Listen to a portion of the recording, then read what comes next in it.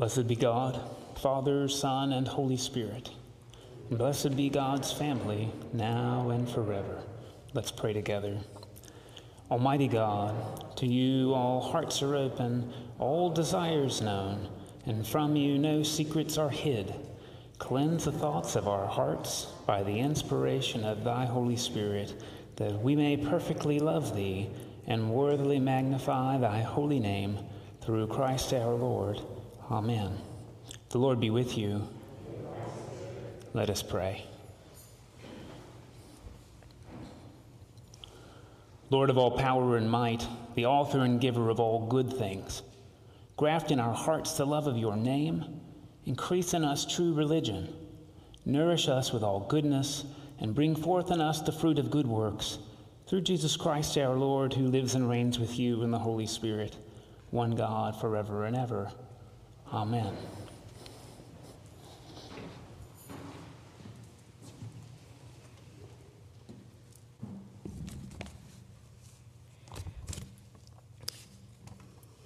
A reading from Exodus. Moses was keeping the flock of his father-in-law Jethro, the priest of Midian. He led his flock beyond the wilderness and came to Horeb, the mountain of God. There the angel of the Lord appeared to him in a flame of fire out of a bush. He looked, and the bush was blazing, yet it was not consumed. Then Moses said, I must turn aside and look at this great sight, and see why the bush is not burned up.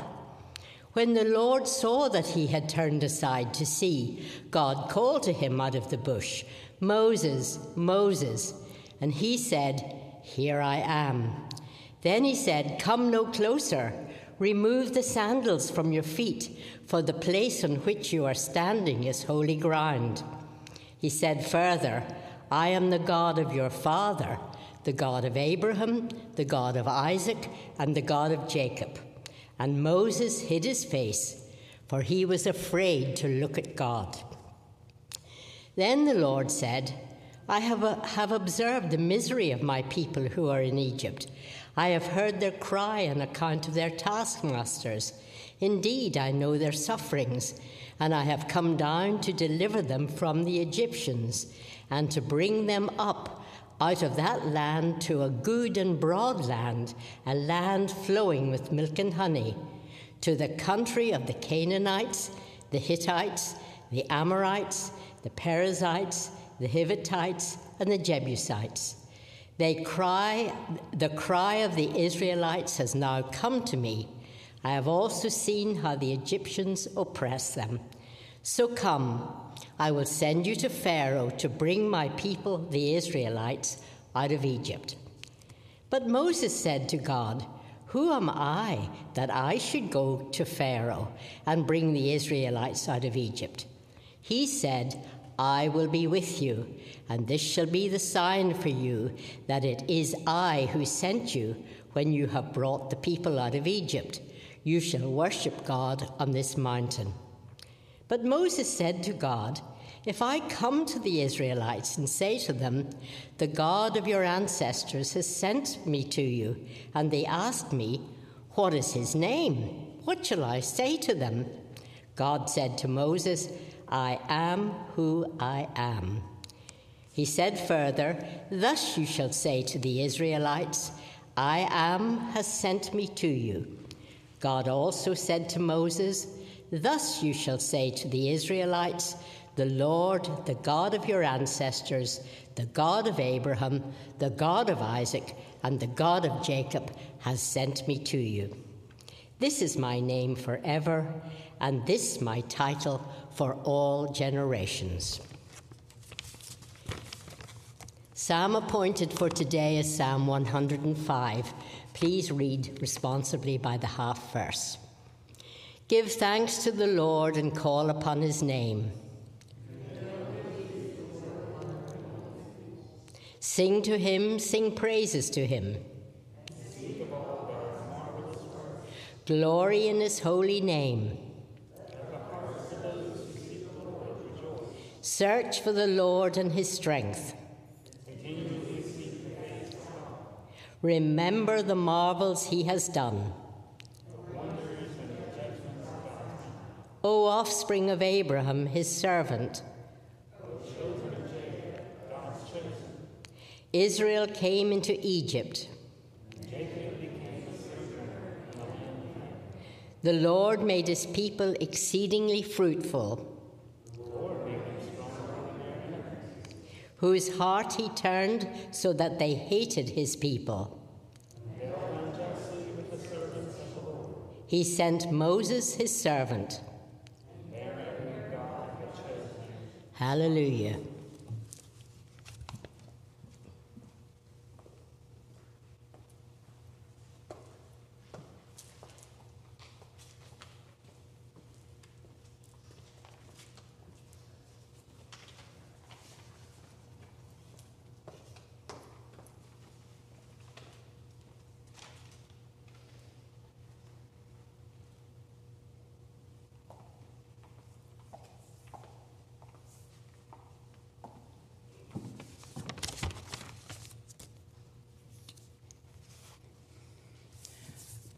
A reading from Romans.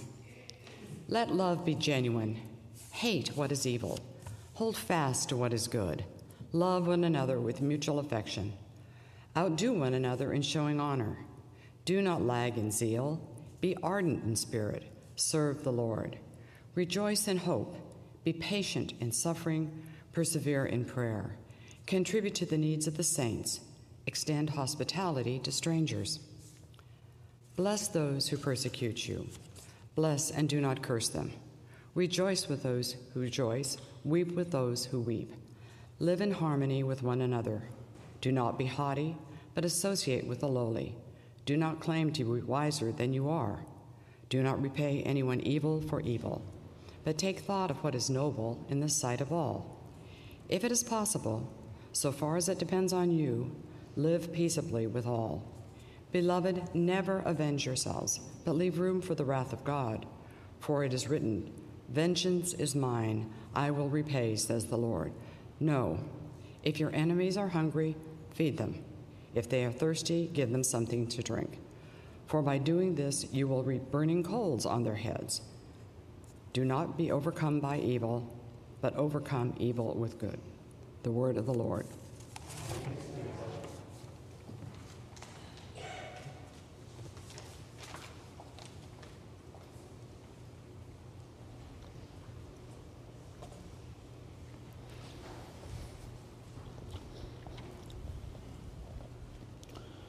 The Holy Gospel of our Lord Jesus Christ according to Matthew.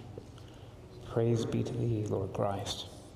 Jesus began to show his disciples that he must go to Jerusalem and undergo great suffering at the hands of the elders and chief priests and scribes and be killed, and on the third day be raised. And Peter took him aside and began to rebuke Jesus, saying, "God forbid it, Lord, this must never happen to you." But Jesus turned and said to Peter, "Get behind me, Satan, you are a stumbling block to me, for you are setting your mind not on divine things, but on human things." And then Jesus told his disciples, "If any want to become my followers, let them deny themselves and take up their cross and follow me. For those who want to save their life will lose it, and those who lose their life for my sake will find it. For what will it profit them if they gain the whole world but forfeit their life? Or what will they give in return for their life? For the Son of Man is to come with his angels in the glory of the Father, and then he will repay everyone for what has been done. Truly I tell you, there are some standing here who will not taste death before they see the Son of Man coming in his kingdom." The Gospel of the Lord.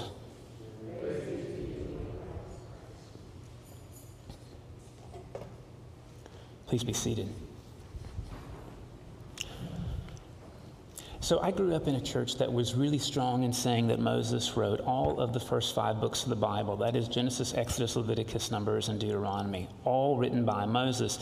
And there was a curious thing my first semester in college when I took Hebrew Bible studies, which I had to do at my particular Christian university, and realized that actually there was a rabbi in the middle of the 1700s named Baruch Spinoza who was extremely advanced. So advanced he ended up getting excommunicated from his Jewish brethren and sisters for this idea. Rabbi Spinoza noticed, this is what we notice today, that actually there are stories that duplicate.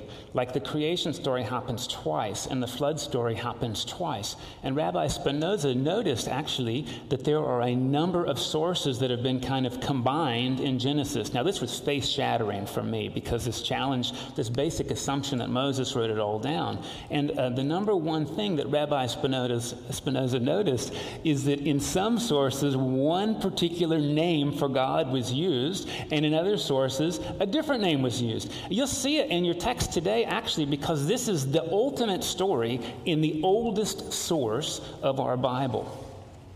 The oldest source uses, you'll see it especially in the Psalm. If you look at the word Lord, all in capital letters, that's different from Lord with a capital L and small letters. It's telling you in English, that this is the oldest name for God. At one time, people used it, maybe freely, and they decided probably sometime around 700 BC that it was so holy, people shouldn't even say it anymore.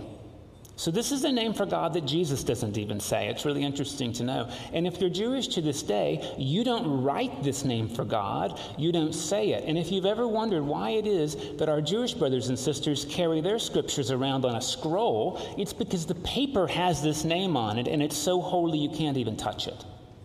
Now, I grew up also hearing a facsimile of this name kind of tossed around. This is the Y word, by the way, if you've heard it before, this Y name for God that's used casually. What's super interesting about that name, actually, is number one, our Jewish brothers and sisters don't use it because they perceive that it's taking God's name in vain. Out of mutual respect, I don't use it myself because that just seems appropriate to me. Again, this is a name Jesus would not have used. The other thing that's really interesting is that the rabbis say that nobody knows how to say this right, because if you said God's name correctly, the world would end. This is sort of mystical.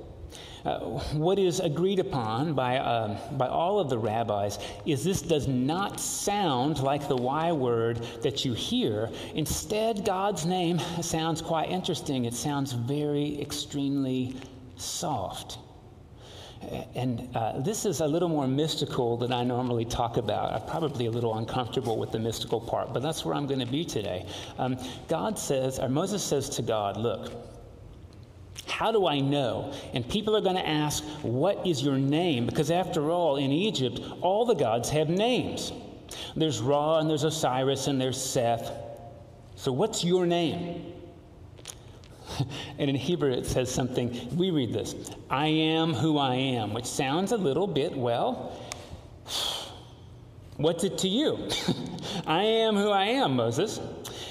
What's really interesting is that in Hebrew, this is the verb to be in the infinitive. So God's name is being. So when we say Holy Spirit in whom we live and move and have our being, that's really right out of this text. God's name in the Bible, your name is who you are. God's name is being.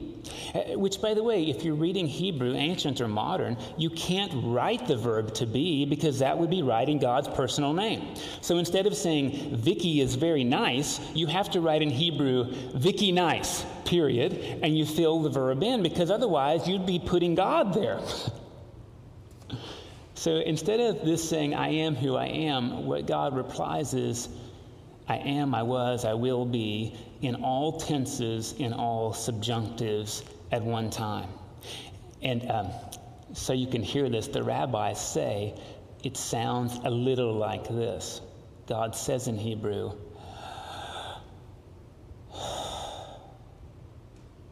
which is super interesting, right? Because, there's this word that shows up all over the Hebrew Bible, spirit.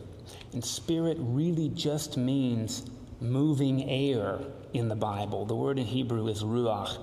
And if you know your Genesis 2 story, God makes the human being, it's just a clay sculpture, and then all of a sudden God breathes a spirit into the clay, breathes the spirit, which goes,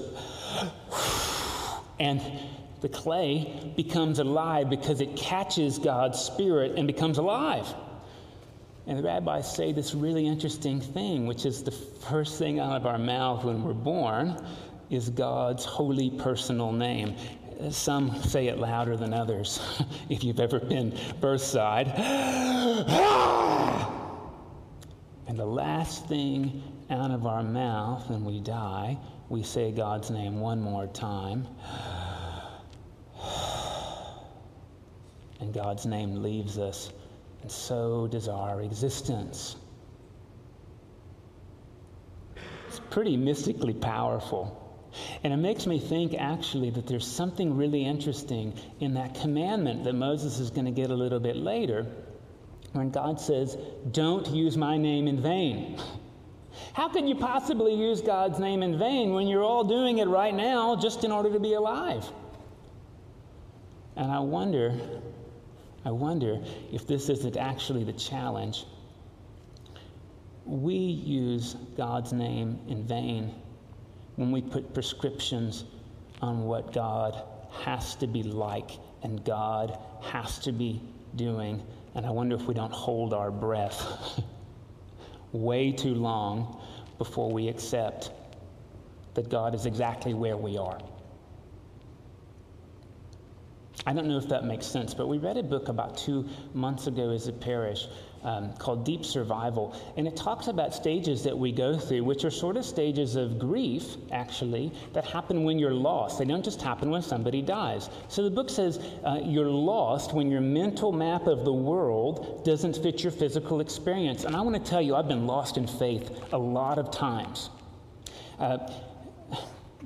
Personally and relationship with other people, I often have found myself and continue to find myself saying things like, God, change this person. How can you allow this to happen? It's not right. It's not fair. Where are you, God? Have you ever wondered, where are you, God? My church life is not helping me. It's incongruous with my experience. I'm lost. Which means God is absent, not me. This is typically how I do this. When I am most lost is when I say, God in heaven, my will be done on heaven as it is in earth. And it makes me super angry. By the way, that's the first stage of being lost or grief, is anger. And then I go into things like denial. And some of us just stay in denial. We sort of say, yeah, I'll do this prayer stuff, but it doesn't even matter because God's not listening. God's not giving me the outcomes that I'm asking for. My life's not changing, or my child's not changing, or my sister is intractable over this inheritance. Therefore, there's no reason to pray. None of this works. The third stage is depression, sorrow. Some of us don't make it out of that stage. And of course, the fourth stage is acceptance.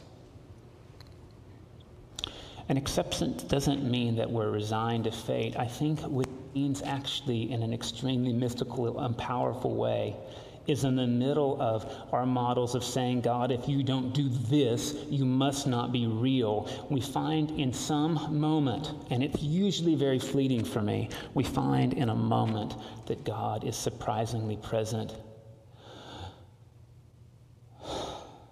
in something as mundane and regular as breathing. And so I return to this idea. I wonder if we don't take God's name in vain when God has to do blank in order for us to be in relationship with God, instead of God is constantly right here. God is as close to us as our breath. And the question is, are we willing to breathe that in, or do we hold our breath and hold God out? There's another rabbi that's been extremely influential in Christianity. Actually, most Jewish people don't know about him. His name's Martin Buber, and it's really appropriate, I think, for this service to hear. Martin Buber wrote this book called I and Thou, and maybe you've heard of it before. Buber talks about revelation and inspiration, and he says basically there's two kind of fundamental relationships in the world. There's the ones that we have between subjects and objects. That's called the I-it. That is, our relationship is predicated on what you do for me. And then there's the other kind of relationship, which is called I-thou. This works better in German because in German, there's a you formal and there's a you polite. It turns out English used to have that too. That's why we say thy, thee, and thou. That is the informal. That's the language you use between your parents and your deepest friends. And notice that's the language that shows up in this service. And with thy Spirit is actually not formal. It's informal. Your is formal in English. Maybe you're wondering why we don't say thee and thy and thou anymore. It's because the Quakers, about 150 years ago, decided that they should be informal with everybody. They used thee, thy, thou with everybody, even with strangers, to take this kinship in the family of God seriously. And everybody else was so put off that they only started to use the formal. That's when we dropped thee, thy, thou, and only went to your, the more formal. So actually, this 8 o'clock service that we do, this Rite One, is based not on formality, it's based on relationship and intimacy. Buber says that we have these moments of transcendence, and maybe they only happen for moments. He says if you're trying to make it happen, it never will. He says if you're in one of those moments with your spouse or with your child or with a coworker and you think, this is an I-thou relationship, it's over. Because you just wrapped language around it and packaged it up so that it could no longer be free. And Buber says, when God says to Moses, I am who I am, when God says, what God is really saying is, I'll be right there. That is, with every breath you take, I am right there waiting for an I-thou relationship with you if you'll stop settling for an I-it relationship where you try to tell me what to do. It's really interesting because the Christianity I internalized was that God is always telling me what to do. If I would do just this more, God would love me more. I would please God more. I would get more jewels in my heavenly crown. And what it ended up teaching me, of course, is that I should always critique the spirituality of other people instead of taking this idea seriously that God is in every single one of these. By the way, this isn't unique to the Hebrew Bible. If you know anything about the Indus Valley civilization, the word for your spirit is the word Atman, and it's your breath. It's your spirit. In Hebrew, that's ruach. We've been taught that your soul lives in your heart. In the Bible, your soul is right here. It's your larynx, because when you can't do this anymore, you're gone. This word ruach and atman, this is like if you know anything about karate, this is your chi. It's your life force. And there is something very analogous to the chakras that maybe you've heard of before. In Hebrew, those are called the Sephirot, and it's part of this mystical part called the Kabbalah. You can go a lot into breath. The truth is, I think very few of us, maybe I'll just talk about myself, I don't live with God from breath to breath. I look for way bigger things. I look for God to meet my expectations. I look to meet God's expectations before I'm more loved. And here is God showing up and saying, my name is something so regular and ordinary that it is always right with you. This is sort of like in the Quran, which says God is closer to you than your jugular vein. Of course, the thing closer than your jugular is your larynx. What does that have to do with what Jesus says? Part of this is mystical, and it's about being close with God. And it's about being close with other people based on who they are instead of who I want them to be. And to be honest, if I could do that, I'd be a joyful person pretty much all the time. If I had one wish from a genie, it wouldn't be that I would have unlimited resources, because eventually I'd be afraid they'd run out. I like to think I'd use my wish to say I'd be perfectly happy with exactly who I am. I think this is what breathing's about. And I also think from that point of joy is where the justice of this story shows up, because this isn't just about having some personal edifying relationship with God. This is about Moses going to Pharaoh and a people who are bound up in bondage and saying, "Let my people go." Whose people?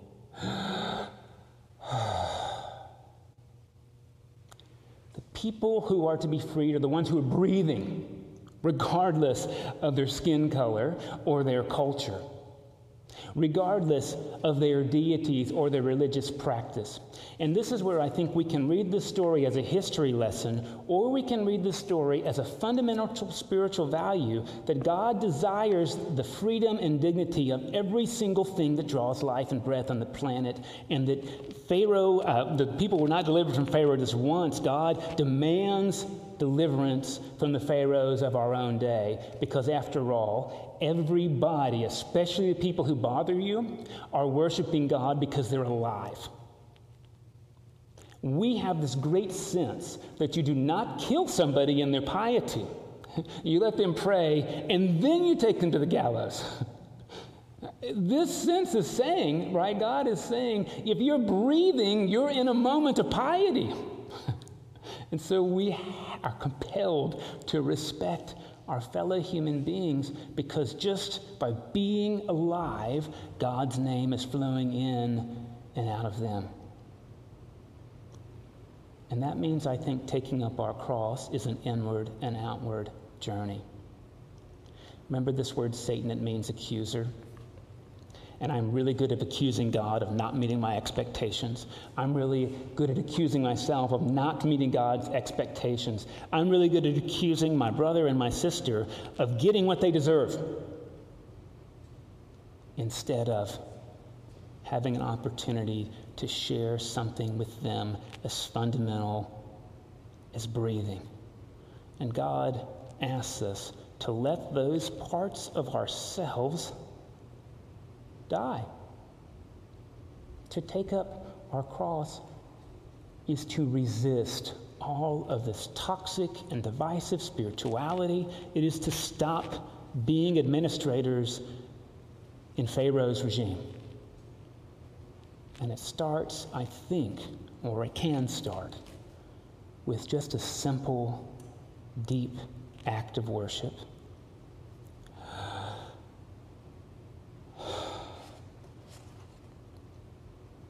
Please join me as we pray our faith in the words of the Nicene Creed. We believe in one God, the Father, the Almighty, maker of heaven and earth, of all that is seen and unseen. We believe in one Lord, Jesus Christ, the only Son of God, eternally begotten of the Father, God from God, light from light, true God from true God, begotten, not made, by one being with the Father. Through him all things were made. For us and for our salvation, he came down from heaven. By the power of the Holy Spirit, he became incarnate of the Virgin Mary, and was made human. For our sake, he was crucified under Pontius Pilate. He suffered death and was buried. On the third day, he rose again in accordance with the Scriptures. He ascended into heaven and is seated at the right hand of the Father. He will come again in glory to judge the living and the dead, and his kingdom will have no end. We believe in the Holy Spirit, the Lord, the giver of life, who proceeds from the Father and the Son. With the Father and the Son, she is worshipped and glorified. She has spoken through the prophets. We believe in one holy Catholic and Apostolic Church. We acknowledge one baptism for the forgiveness of sins. We look for the resurrection of the dead and the life of the world to come. Amen.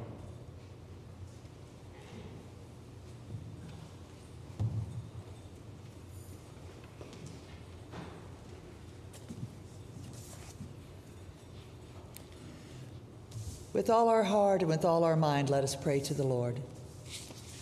For the peace from above, from the loving kindness of God, and for the salvation of our souls, let us pray to the Lord.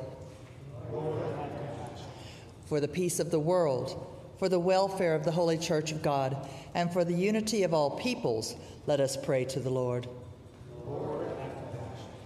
For the people and clergy of the Church, For our bishops and other ministers, the priests in our community, Mike, Craig, Bill, and Lillian, our bishops, Andy, Hector, Jeff, and Kay, in the Diocese of Texas, Holy Comforter Spring, Holy Family Church Plant Humble, and St. Aidan's Cyprus, the Archbishop of Canterbury, Justin, and our presiding bishop, Michael. Let us pray to the Lord. For our parish and our vestry, that the source of wisdom may guide us, the source of strength may support us, and the source of love may unify us. Let us pray to the Lord. For St. Thomas the Apostle's School, that those who teach and those who learn may rejoice in the knowledge of your truth, that we may teach our students to love whatever is just and true and good, and that we may be bearers of your grace to all who come through our doors. Let us pray to the Lord. For all who have governed and hold authority in every nation, for the members of the armed forces throughout the world, and for all who struggle for peace and justice, that they may act with prudence and vision to plant the signs of your dominion everywhere. Let us pray to the Lord. For this city, for every city, especially those who have been in the path of Hurricane Laura, and community, and for those who live in them, let us pray to the Lord. For the good earth which God has given us, and for the wisdom and will to conserve it, let us pray to the Lord.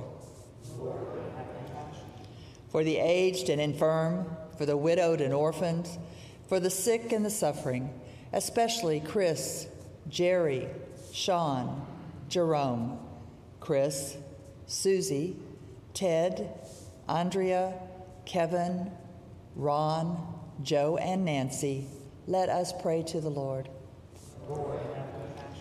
The congregations invited to name their own celebrations or petitions silently or aloud. Let us pray to the Lord. For the poor and oppressed, for the unemployed and the destitute, for prisoners and captives, and for all those who remember and care for them, let us pray to the Lord. For all who have died in the hope of the resurrection, and for all the departed, let us pray to the Lord. For deliverance from all danger, violence, oppression, and degradation, let us pray to the Lord. That we may end our lives in faith and hope, without suffering and without reproach, let us pray to the Lord. In the communion of St. Thomas and all the saints, let us commend ourselves and one another and all our life to Christ our God. To thee, O Lord, our God. Let us humbly confess our sins unto Almighty God.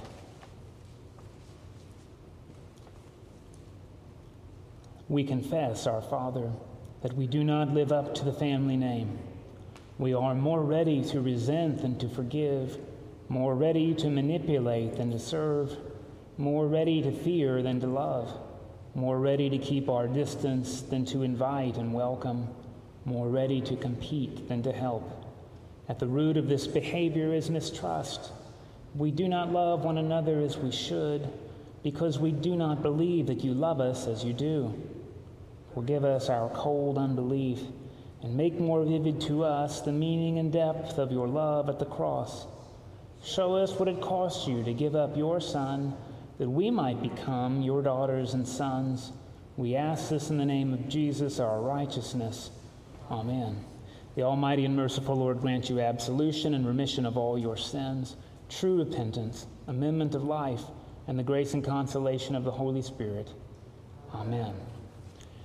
And now the socially distanced peace of the Lord be always with you.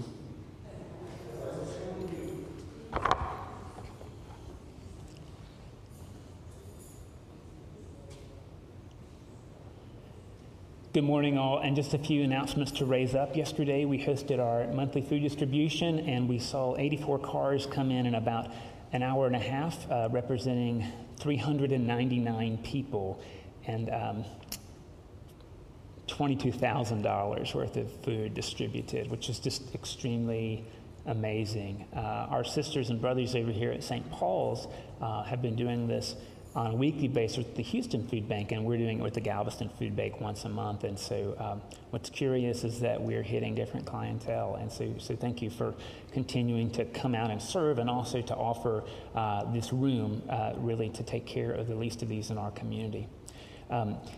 Next Sunday starts a several-week series on race and intersectionality, and I'm really pleased to tell you next week one of our retired professors of psychology from U of HCL is going to present on the roots of racism in human psychology, and there'll be opportunities for both communication, conversation around her presentation, and some resource presentations to help connect you with resources so that we can not just know more, but be more transformed in light of these conversations. So that's every Sunday morning beginning, and it'll go from 9 to 10, and it's a Zoom meeting, and that begins next Sunday. We're in the middle of a drive here to try to equip students at McWhirter. This is our sister Title I elementary school, so 80% of the families there are at or below the poverty level. Most of them are receiving not reduced lunch, but free lunch. And they've asked, as usual, can we supply backpacks and school supplies? You'll find information for that online. And by the way, a few people have said, hey, I don't feel comfortable going shopping. Are there people at St. Thomas that will go shopping if we contribute funds? And the answer is, of course, absolutely.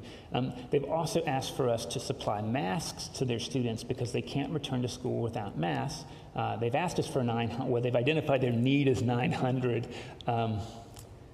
I'd love to see us figure that out, whether we do it ourselves or we talk to people at work and say, I think you sew. Would you help make some masks for kids who go to McWhirter? Because parents who have to pick between buying a kid a mask and paying their rent, it's pretty obvious what they're going to pick. So we really just want to make that decision easy so that these students have access to school. And thank you. Many people have already hopped on this and are... I haven't done the count yet, but we're on our way. Okay, I think that's enough. So a reminder: when we receive Eucharist, we're bread only for now, and I'll come to each aisle. I'll start here in the center aisle, and please come to the aisle to your right, receive, and then go back around for your seat. So I'll come to these 3 aisles. Continue to walk in love, as Christ first loved us and gave himself for us, an offering and a sacrifice to God.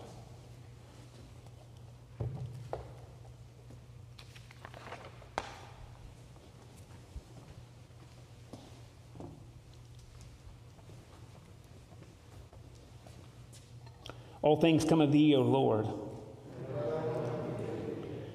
This is the table not of the church, but of Jesus Christ. It is made ready for those who love him and those who want to love him more.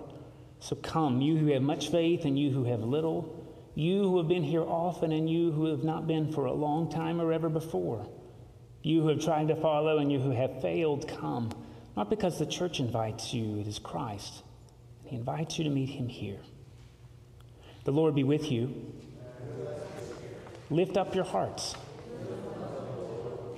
Let us give thanks unto our Lord God.